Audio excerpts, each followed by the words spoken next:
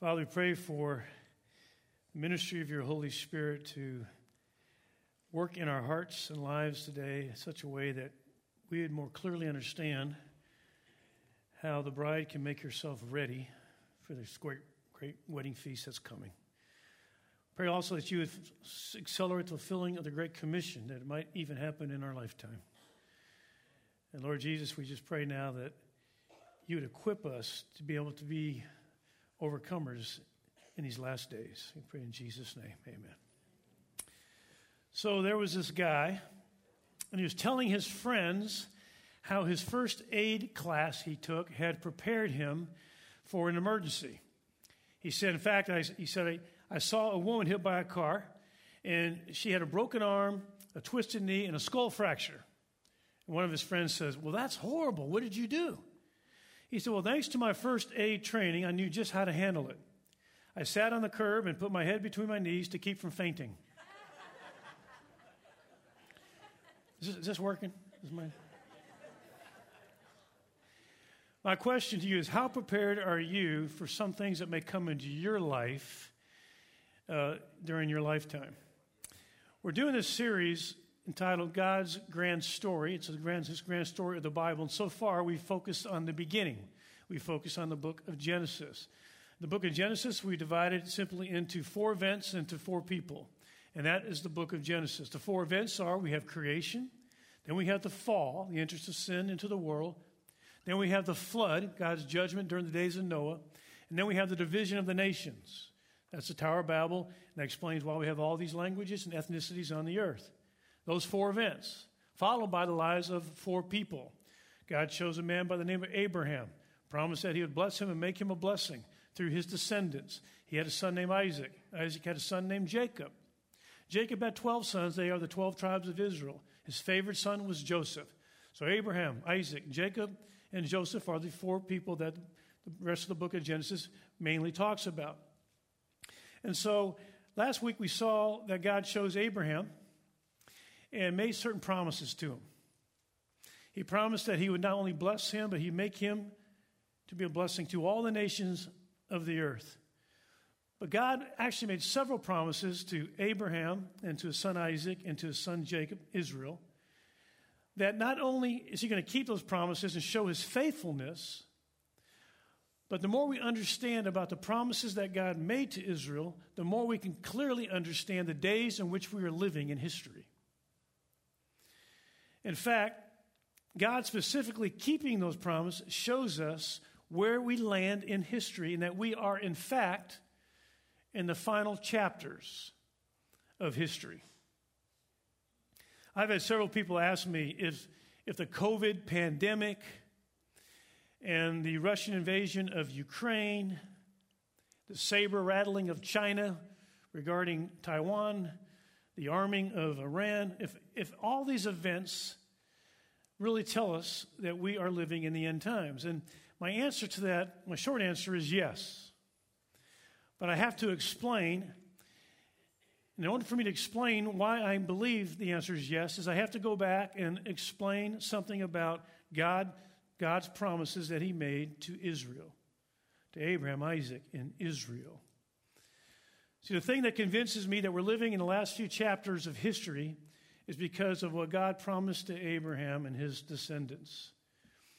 And so I want to walk through that. And the first thing I'm going to call the first reason for why I believe we're living in the final chapters of history is I'm going to call this first factor the Israel factor. The Israel factor. Without the existence of the nation of Israel, we would not be able to say with certainty that we're living in the last chapters of history. That single event, more than any other event I can think of, is a prominent sign that we're living in the final years before the coming of Christ. In fact, when you consider God's prophetic calendar from the Bible, his end-time plan has a lot to do with him fulfilling certain promises that he made to Abraham, Isaac, Jacob, Israel. So in order for us to really understand, where we're living, we need to really delve into that. The most striking, I think, event in prophecy of the end times is the return of the Jews to their homeland, to the reestablishment of the state of Israel as a nation, and to regain control of Jerusalem. Now, let me back up a little bit and give you a little history. The world power in the first century was clearly Rome. Rome ruled that whole region of the world. And Rome was totally intolerant and ruthless toward any nations that would not submit to her will. And in AD 66, there was a small group of Jews that complained about religious persecution they were going through at Caesarea Maritima, the major Roman stronghold along the seacoast of Israel. So what did the Romans do? The Romans quickly sent 3 legions of the Roman army to break up what they called a disturbance. And what ended up happening was war broke out in AD 67 that lasted 4 years, 68, 69 to AD 70. Now, those 3 Roman legions that were sent there were made up of Arabs, Egyptians, and Syrians, which, by the way, I need to point out to you that all hated the Jews. So when the Roman army finally broke through the city walls of Jerusalem and made their way to the temple compound, they looted the temple, and then they set it on fire. They actually set it on fire against the commands of the General Titus, who was trying to stop them. But Josephus actually records for us, and Josephus wrote, Roman historian, he actually records that Titus tried to stop them, but Titus said, but their hatred of the Jews was so much I couldn't. And thus, in AD 70, began the worldwide dispersion of the Jewish people that would last almost 1,900 years. Of course, that's not the end of the story. That's not the end of God's plan, because God made certain promises to Israel. This is important. He promised that in the last days, he would bring them back to the promised land. They would be a nation in the promised land, and they would control Jerusalem. And in one day, May 14th, 1948, they gained control as a nation, Israel, became a nation. And then on June 1967, after the Six-Day War, they gained control of Jerusalem. And no prophetic sign is more dramatic or more convincing than that happening. Again, think about this. The Jews were scattered over the entire globe in AD 70. And then 1,900 years later almost, they are regathered as a nation in the promised land. Now, why is this so important? It's so important because in order for certain end-time prophecies to happen, Israel had to be reestablished as a nation in the promised land and controlling Jerusalem. In fact, let me read you a couple prophecies. Let me get this first one by Ezekiel, the prophet. This is 2,600-year-old prophecy. Starting in chapter 38, verse 8.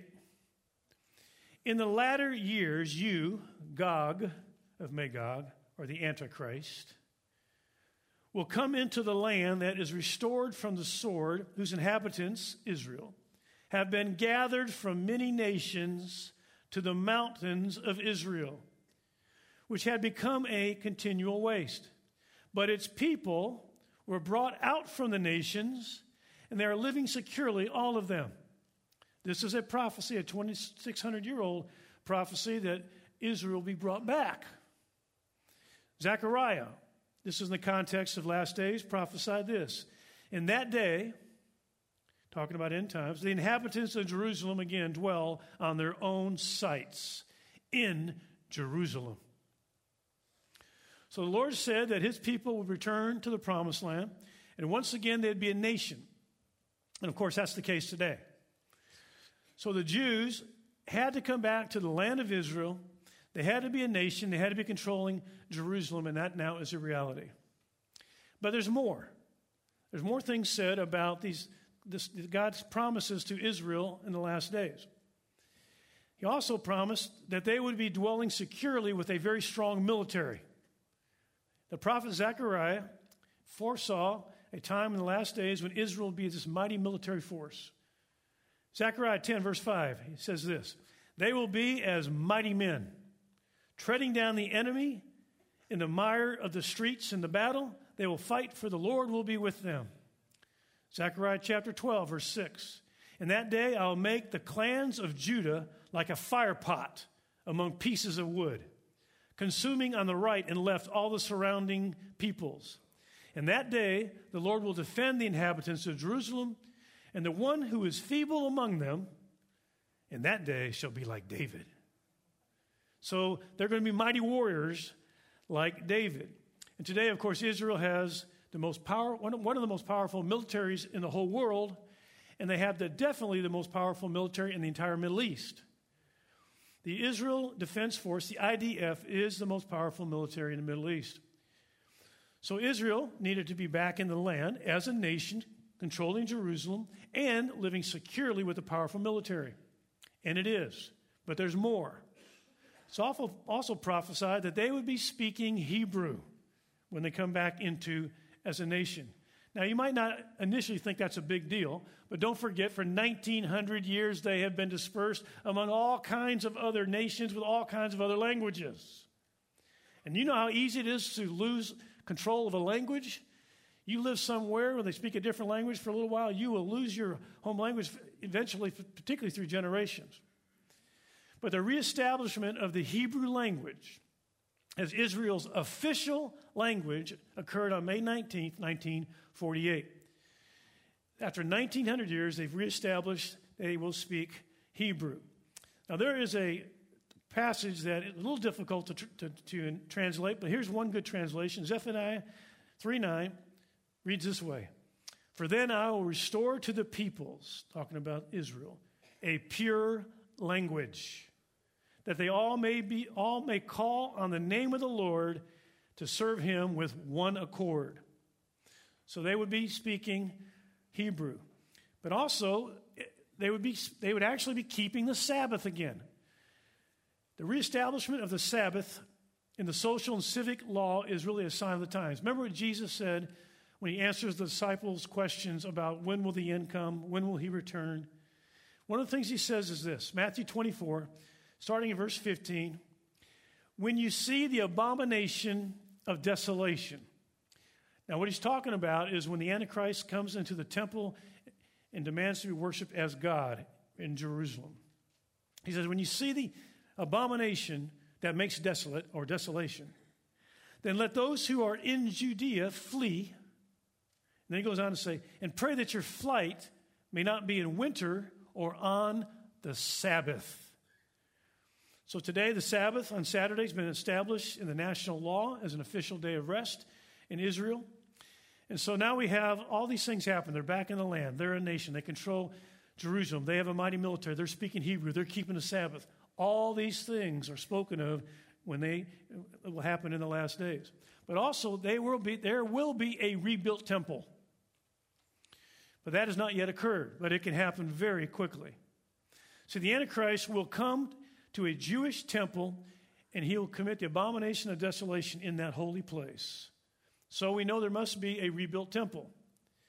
All right, let's read the rest of a passage I just read part of. Matthew 24, verse 15. "Therefore, when you see the abomination of desolation, which was spoken of through Daniel the prophet, standing in the holy place." Now, the Apostle Paul makes it even more clear what he's talking about. 2 Thessalonians 2:4.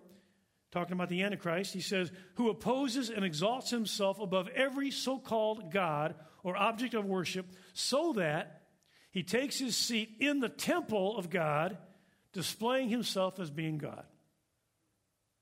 So the temple in Jerusalem, again, it hasn't existed since AD 70. But there is a strong movement right now in Israel to rebuild the temple. There is a group of actually tens of thousands who call themselves the Temple Mount Faithful. You can Google it, you can learn about it, and they are committed that in their lifetime this temple will be rebuilt. And right now, the priests are already trained. They're ready. They're ready to begin to pick up right where they left off. The utensils, according to exact specifications in the Old Testament, all the utensils, are being already made and ready. In fact, Tracy and I have seen them with our own eyes. Some even, believe that they've seen the Ark of the Covenant in one of the rooms in the tunnels below the Holy Temple Mount. And I actually had a conversation with one of the Temple Mount faithful right there by the entrance to those tunnels, and they just closed the tunnels because many of the Muslims were afraid that they were going to put a bomb underneath it and blow up the Dome of the Rock. So it became a big controversy, a big crisis, and they closed that whole tour. You weren't allowed to go in those tunnels anymore. But I had a conversation with one of these Temple Mount faithful guys. He said, before we closed it, I saw the Ark of the Covenant. It was in a room, and it was sealed off, and the wall was busted down. I saw it, and then we all had to be pulled out, and it's been sealed off. Now, whether or not he's telling the truth or not, I'm just saying that there is a bunch of folks there that are ready to get this temple rebuilt and to restore it back to its one-time glory. In fact, they took, some of the Temple Mount faithful took the huge stone that's going to be the cornerstone of the temple, and they marched around the city of Jerusalem with the cornerstone. You can Google that too. They're passionate about this happening in their lifetime. So my point is simply this: there needs to be a rebuilt temple, but it can happen quick. It can happen quickly. So Israel had to be in a nation in the land, controlling Jerusalem, strong military, speaking Hebrew, keeping the Sabbath, and then building this temple. So we're going to just call that the Israel factor. But they also had to be surrounded by enemies that want to destroy them. That is the last day scenario. Now, do we see that today? Or is Israel surrounded by enemies that want to destroy them? Okay, but it's prophesied by Ezekiel. Again, this is 2,600 years ago. Ezekiel 38, starting at verse 2. Son of man, set your face toward Gog of the land of Magog, the prince of Rosh, Meshach, and Tubal, and prophesy against him and say, Thus says the Lord God, Behold, I am against you, O Gog, prince of Rosh, Meshach, and Tubal, and I will turn you about and put hooks into your jaws, and I will bring you out and all your army, horses and horsemen, all of them splendidly attired, a great company with buckler and shield, and all of them wielding swords, Persia, Cush, and Put with them, all of them with shield and helmet, Gomer with all its troops, Beth Togarmah from the remotest parts of the north with all its troops, many peoples with you. After many days, you will be summoned. Listen to this. In the latter years, you will come into the land. And you will come against my people Israel like a cloud to cover the land. It will come about in the last days. So you think this is about the last days? It's the latter years. It's the last days. And he names the nations. He names them. And we know who these nations are. It's Turkey, Iran, Sudan, Libya. There's other nations that are mentioned as well in other countries. And by the way, today, all those nations that are mentioned there are predominantly Muslim and hate the Jews and want them wiped off the face of the earth. But keep in mind, Islam as a religion didn't even exist till the 7th century AD. And this prophecy 600 years before Christ. So you wonder, what could make all these countries so hate the Jews, so hate Israel, they want to destroy them, wipe them off the face of the earth? And now we have the answer. These are all predominantly Islamic countries that want Israel removed. So that leads us to the second factor. The first factor that tells us we have the context of the end times is the Israel factor. All that had to be in place. The second factor is the Islamic factor. Israel had to be surrounded by enemies that hate her, want to destroy her, and that's the case. But there's even more. We even know more about that. Let me develop this second factor, the Islamic factor, a little bit. Revelation 17:3. Let's look at this. And he carried me away in the spirit into a wilderness. And I saw a woman sitting on a scarlet beast full of blasphemous names, having 7 heads and 10 horns. Now here we see the final beast empire of the Antichrist. Now the beast has 7 heads and 10 horns. Now we know the 10 horns clearly. We told in the book of Daniel, these 10 horns are 10 nation confederation that are led by the Antichrist. These 10 nation confederation led by the Antichrist against Israel. but also the seven heads. The seven heads represent these seven empires that have existed throughout history and have foreshadowed the final empire to come. How do we know that? We don't just guess at these symbols. The scriptures tell us what these symbols mean. All right, let's read Revelation 17, starting in verse 9. Here is the mind which has wisdom. The seven heads are seven mountains on which the woman sits. And, listen to this, there are seven kings. These are seven kingdoms. 5 have fallen. So John, the Apostle John, is writing this in the first century. 5 of those kingdoms have already come and gone. 5 have fallen. 5 of these empires. Then he says, 1 is. So as he's writing, first century, there is an empire, the 6th one. And then he says, 1 is, and the other has not yet come. There's a future one after the first century. There's another kingdom coming. And when he comes, when that 7th kingdom comes, he must remain a little while. Verse 11, the beast which was and is not is himself also an 8th, and is one of the 7, and he goes to destruction. Okay, this really is not that hard. Let's just walk through it. This passage gives us a lot of insight about what's going to happen here. There's actually a total of 8 empires. The 8th empire is the empire that Antichrist will lead to go against Israel. At the time of the writing, John says there have been 5 empires. Now, we know those 5 empires from history. There is no debate about this. The 5 empires are the Egyptian Empire, then the Assyrian Empire, then the Babylonian Empire, then the Persian Empire, and then the Greek Empire. That's the 5 that have risen before the time of John and have all fallen. Then John says, as he's writing, there's one in the first century that is controlling that region. What is that? That's the Roman Empire. But then he says there is going to be a 7th empire later. And that 7th empire will be for a while, then it'll go away, but then it'll come back as an 8th. So what we need to identify is if we can identify the 7th empire, then we know what empire is coming back that the Antichrist is going to lead. That'll be the 8th empire, the last days empire. Okay, let me just make sure we don't lose our ball in the weeds here. All right, so the beast who once was and is not is an 8th king. So the 7th beast empire that existed, then does not exist, will come back as an 8th. So now what we're waiting for right now is this final 8th empire. And we can know what it is by simply identifying the 7th empire. Well, what is the 7th empire?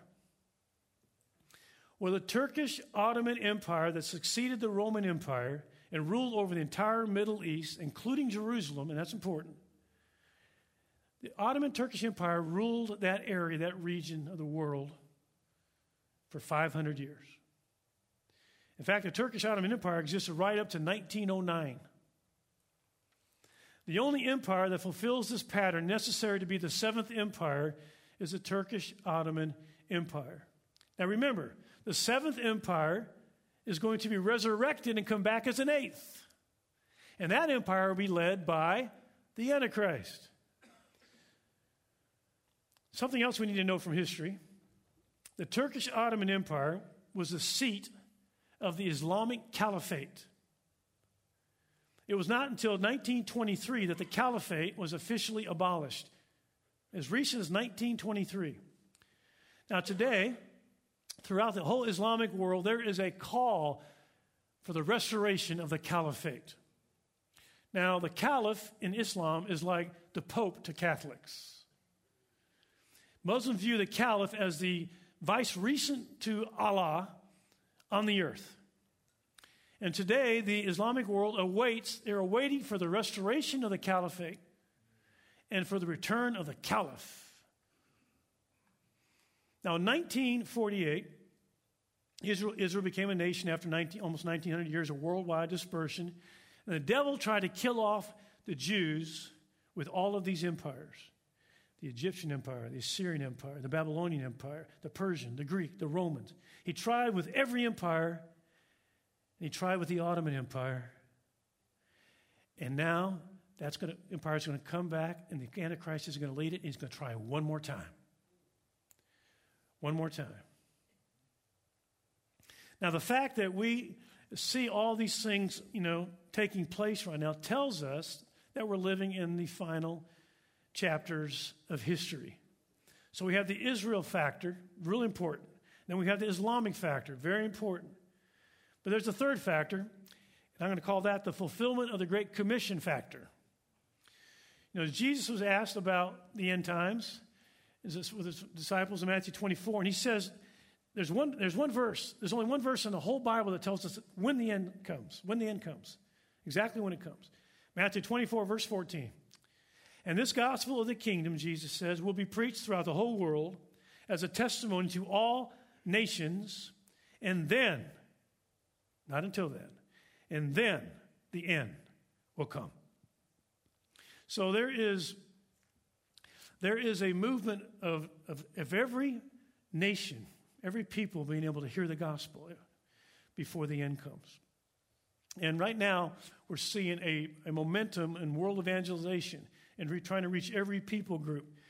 We have a lot of linguists in our church. We have a lot of missionaries in our church, and some of our own people have put together some of the software that Bible translators use. It used to take Bible translators 10 to 15 years to translate the Bible into the heart language of a people group, and now with the computer software that we have, some of that can be done in a year.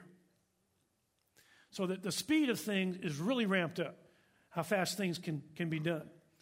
And so in our lifetime, the Great Commission can be fulfilled. So once again, we have the Israel factor. All that had to be in place. Islamic factor. They got to be surrounded by enemies that are going to attack them and hate them. They're going to be unified around something. What are they going to be unified around? Well, they're going to be unified around this caliph and the caliphate. Now, factor number 4. Factor number 4 is the birth pains factor. Certain things that Jesus said are going to happen as birth pains. All right, let's read. Luke 21, verse 10. Then he continued by saying to them, Jesus is speaking here, nation will rise against nation and kingdom against kingdom. In Matthew 24, he says, and there will be wars and rumors of wars. Wars and rumors of war. Luke 21:11, and there will be great earthquakes, and in various places plagues and famines. But these things are merely the beginning of birth pains. So according to Jesus, there are going to be wars and rumors of war. There's going to be earthquakes. There's going to be plagues and famines. And all this is going to increase, he says, like birth pains. This is really important.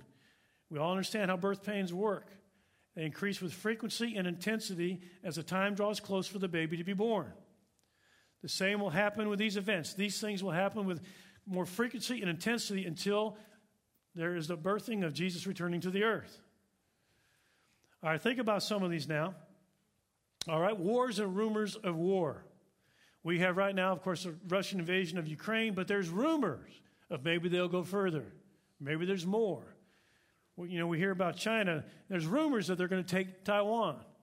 And in Iran, there's rumors that, they're going to get a nuclear bomb and they're going to wipe out Israel.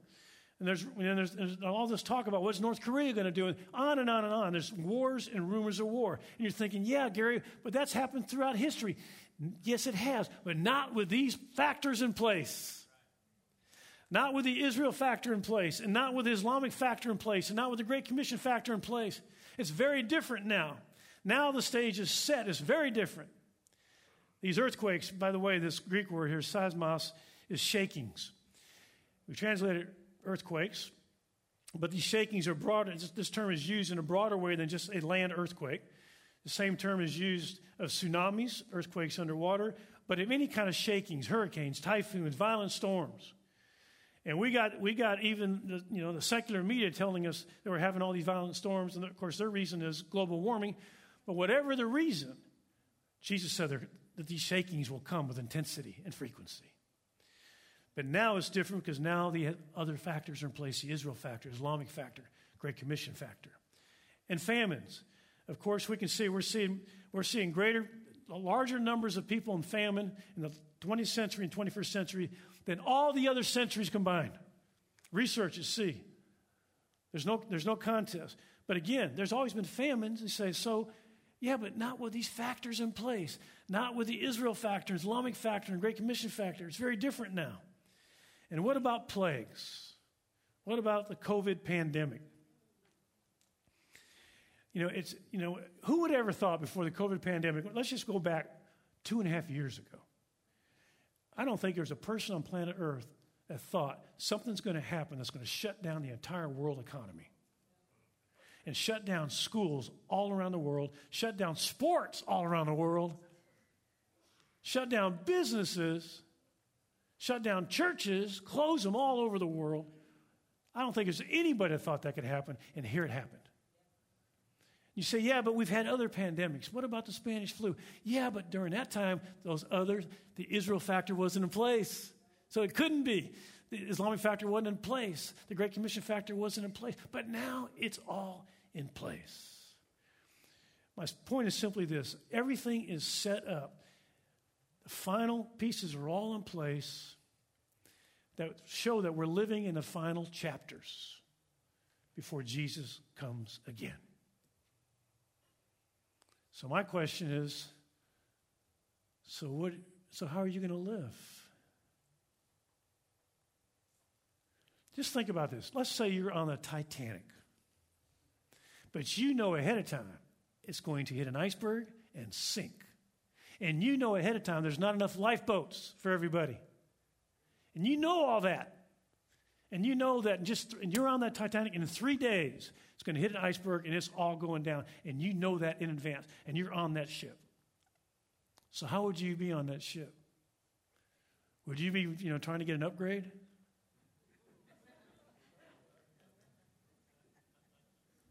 Would you be wanting to make sure to, polish all the banisters?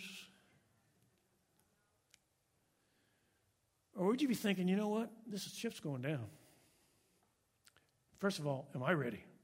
Am I prepared? You'd ask yourself that question. Then I think you start to think about people you love on that ship with you. Are they ready? Then I think you might be thinking, everybody in the ship needs to be told something. They need help because this ship is not prepared. It's going down, and everybody's going down with it. And so as we're living in the final chapters, I think it behooves us to just stop and think, how am I living my life? How do I want to spend whatever days the Lord gives me from now on? How am I going to live it? Am I going to live it like I really know what's coming? Like someone on the Titanic? Or am I just going to live it like the rest of the world lives it? Total disregard to the realities that are, I think, on a sprint our direction. So what are we to do? One of the things is prayer. I mean, every believer better get a prayer life. Luke 21, verse 34, here's what Jesus says. Be on guard that your hearts may not be weighed down with dissipation and drunkenness and the worries of life. There's going to be a lot of people, that's what they're going to do. As things get harder and harder, they're just going to drink more and more and more. Drunkenness, dissipation, worries of life. And that day, come on you suddenly like a trap. For it will come upon all those who dwell on the face of all the earth. But keep on the alert at all times, praying, in order that you may have strength to escape all these things that are about to take place and to stand before the Son of Man. So I'm constantly, encouraging us to really pray for all these things, and so much is at stake in our prayer lives, ministries, and so forth. But you know what else is at stake in whether or not we develop a prayer life? You're at stake. I mean, he says, pray that you have strength to escape. Pray that you're going to be strong enough to handle what's coming. So it's so important that we get a prayer life. You got a private prayer life, but also that we have a corporate prayer life. And let me tell you something that's coming that I'm really looking forward to is on Palm Sunday, which is just a few Sundays away. Palm Sunday, we're having, of course, our morning services. Then we're having an all-church prayer service, 5 to 6:30, that we're asking everybody to come, cram in here and come. And then we're going to spend Monday, Tuesday, Wednesday, and Thursday. We're going to have morning prayer, noon prayer, and evening prayer. We're asking everyone in church to come to one of those prayer meetings, Monday through Thursday. They're going to be at different times. And to take that day you come to that meeting, fast that day. Every one of us, we fast, we pray. And then we'll go after Thursday, Friday, we have our Good Friday service. Then we'll have our Easter Carnival. Then we have Resurrection Sunday. But what we're praying for is that God would fan the flame of revival, fan the flame of His Spirit to move mightily in us and through us. And so, but we're also, I'm asking leaders, now I'm asking everyone to join us. I'm asking elders and I'm asking our staff that we pray and fast leading up to the time of prayer and fasting. That God would send revival and that we'd see a move of God. We'd see Him fan the flame. And so we got to be those who pray in light of what's coming. Also, evangelism. I mean, we need to be telling people, the truth is, Jesus is the way, the truth, and life, and no one comes to the Father but through Him. And if they don't know Jesus, they got a big problem. They got an eternal problem. And so we need to be telling people about Christ. We need to be telling people we know and love. We need to be telling people that God has put us in a sphere of influence with about Christ, the gospel. And then missions. Why are we such a missions church? Well, first of all, because I think every church should be one, because that's the heart of Jesus. But even more so in these days, we are looking hard at reaching unreached people groups. Where are peoples that still have not even heard the truth of Jesus? And so we're going to continue to ramp that up. In fact, our goal as a church is we're so glad that we have no debt as a church, that we're looking for more and more ways to funnel more money into missions. So more and more of us can be involved in really seeing this happen in our lifetime. And finally, the fourth thing that we ought to be about as a church, as a people, as a church, as Christians, we ought to be standing with Israel. Do you know what's interesting about these passages where Israel's attacked? She's alone. There's no other nation standing with her. Isn't that interesting? 2 years ago, we couldn't imagine that there'd be a scenario that America wouldn't stand with Israel. It's not hard to imagine now. But the church needs to stand with Israel. We need to stand with the Jewish people because, well, the devil's going to persecute Christians and Jews. We're in this together. And we need to be those who will love them, pray for them, and even provide protection for them in the days to come. So in light of all this, just remember, we're living in these days, and think about, how am I living? And go back to that simple picture of the Titanic. How would I live if I knew that ship's about to sink? Well, this whole ship we're riding on is about to sink. Now, I'm not unpacking the word about. I don't know how much time. Only the Lord knows. But we do know we're in the final chapters. That's not hard to know. Jesus actually rebuked the disciples for not knowing the season in which they're living, the times of the signs of the times, he called it. You don't even recognize the signs, these times that we're living in. And so we can know the time. The signs of the times we know. We don't know the exact day, only the Father in heaven knows, but we can know the season. And these are the last chapters. So how will you live? Let's stand for prayer. Father, we thank you for your word. We thank you, Lord, you haven't left us to just wonder about what's going to happen. You've told us what's coming. You've made it clear the seasons, what we're living in. We don't have to wonder. We pray, Lord, you'd enable us, all of us, to be able to really become men and women of prayer, that will stand firm in the days to come, that we'll be quick to share the gospel, that we'll be involved in trying to see missions, the Great Commission fulfilled in our lifetime, and that we'll stand with Israel, we'll stand with the Jewish people, Lord. And Father, we also pray that would you accelerate the fulfillment of the Great Commission? Would you, Lord, send forth laborers into the harvest? And would you show us how, as the bride of Christ, we can make ourselves ready? Show us, Lord. Show us the things we can do. Release divine strategies, oh God. Give us ears to hear. We pray that for ourselves. We pray that for your people, Lord, in this region and for your people around the whole world. Lord, that the church will rise up. So we're asking you, Father, fan the flame of passion for the Son of God. Fan the flame, oh Lord, that we're passionate for him, that we'll be able to be that generation that's part of that says the Spirit and the bride say, come. That we will be that will be us, Lord. We'll be in that generation that says with the Spirit, come. That we're eager for you to come. Speed things up, Lord, and so work in our hearts that you can use us, Lord, to accomplish your purposes in these days. Pray all this in Jesus' name.